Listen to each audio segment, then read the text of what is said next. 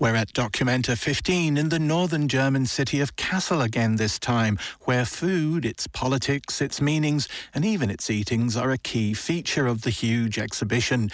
There's the Inland Collective from Spain, whose work includes cheese making and the setting up of a cheese cafe, and whose long-term project involves providing educational opportunities for shepherds and their families.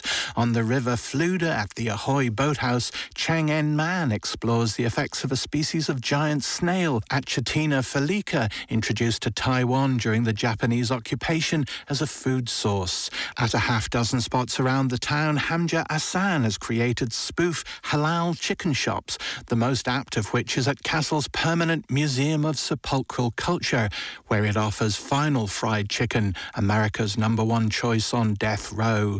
And then there's the Britto Arts Trust from Bangladesh, who set up a bazaar filled with artworks exploring food and politics, from red peppers that doubled as hand grenades to ceramic potato sacks, some marked Black 47, as well as a 4-story mural depicting food-centered scenes from Bengali cinema. In a nearby garden, Britto Arts Trust built a Bengali village where, for the duration of Documenta's 100 days, they've been cooking and distributing free meals and providing a base for others to do the same. Culture File went there to share a plate with Britto Arts Trust Tayyeba Begum Lippi. Sorry? It smells very good. Now it's lunchtime. This is our bunker, and we're having our German cooks today, because we're having, actually every day we're having new people to cook. We are in the end of the day, we have a plan to do it for 100 days, so we have been we have already done for many days, but there are a lot of people who are interested to cook, so you cannot stop them. So each day there is a new food. So what's on the menu today? It should be like jacket potato and some other things also, and some kind of pakora I think they are making. I am Tayyeba Begum Lippi. I am one of the founders and trustee of Britto Arts Trust, and we are showcasing few projects here. The whole project is based, focused on food politics. I was very interested in one particular piece of food politics that shows up. I was passing the stall, and there's a ceramic bag of potatoes with Black 47 written on it. Yeah, actually all the pieces that you see, they're different artists. I think altogether 11 artists are there. You know, when it comes to politics, like food politics, then there will be coming a lot of other things. There are like war, famine, and lots of created famine in the whole world that we are facing all the times. Yeah, I was just very interested to see the Irish famine put into that context. It's an early, quite well-documented version of a deliberate famine. Yeah, I remember in Ireland also. I have been to Ireland as well.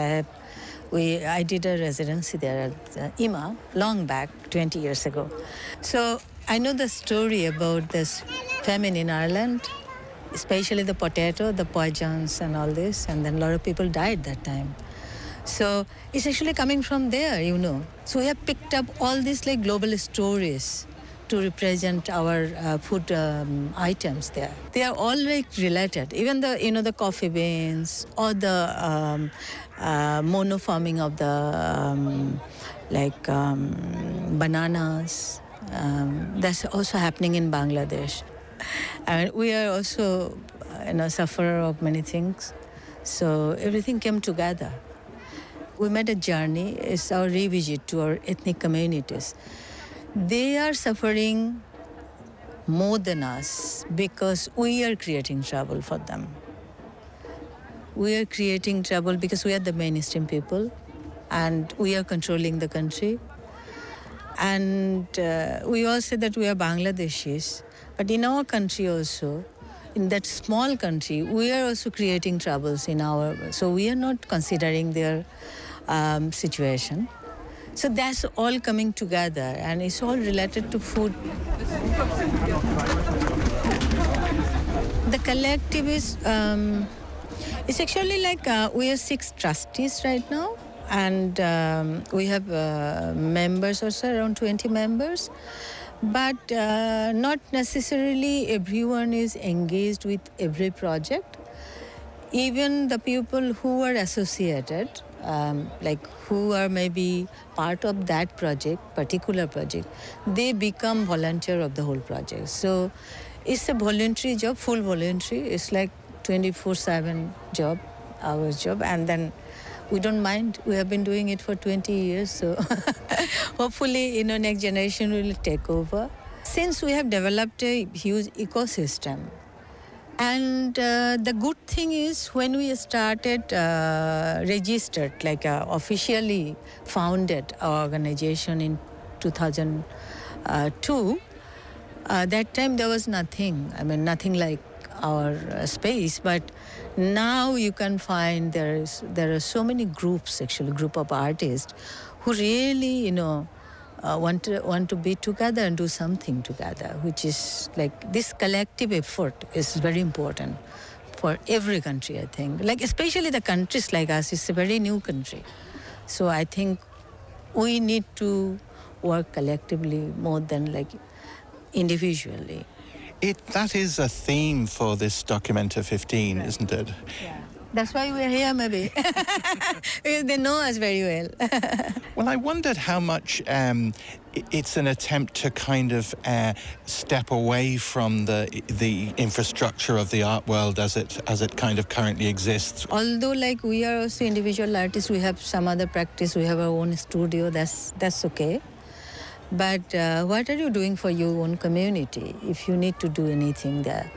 So I think there are so many things that you have to do in your whole life. It's not about like being in a very safe space, being happy with yourself. It's about being happy with some other people.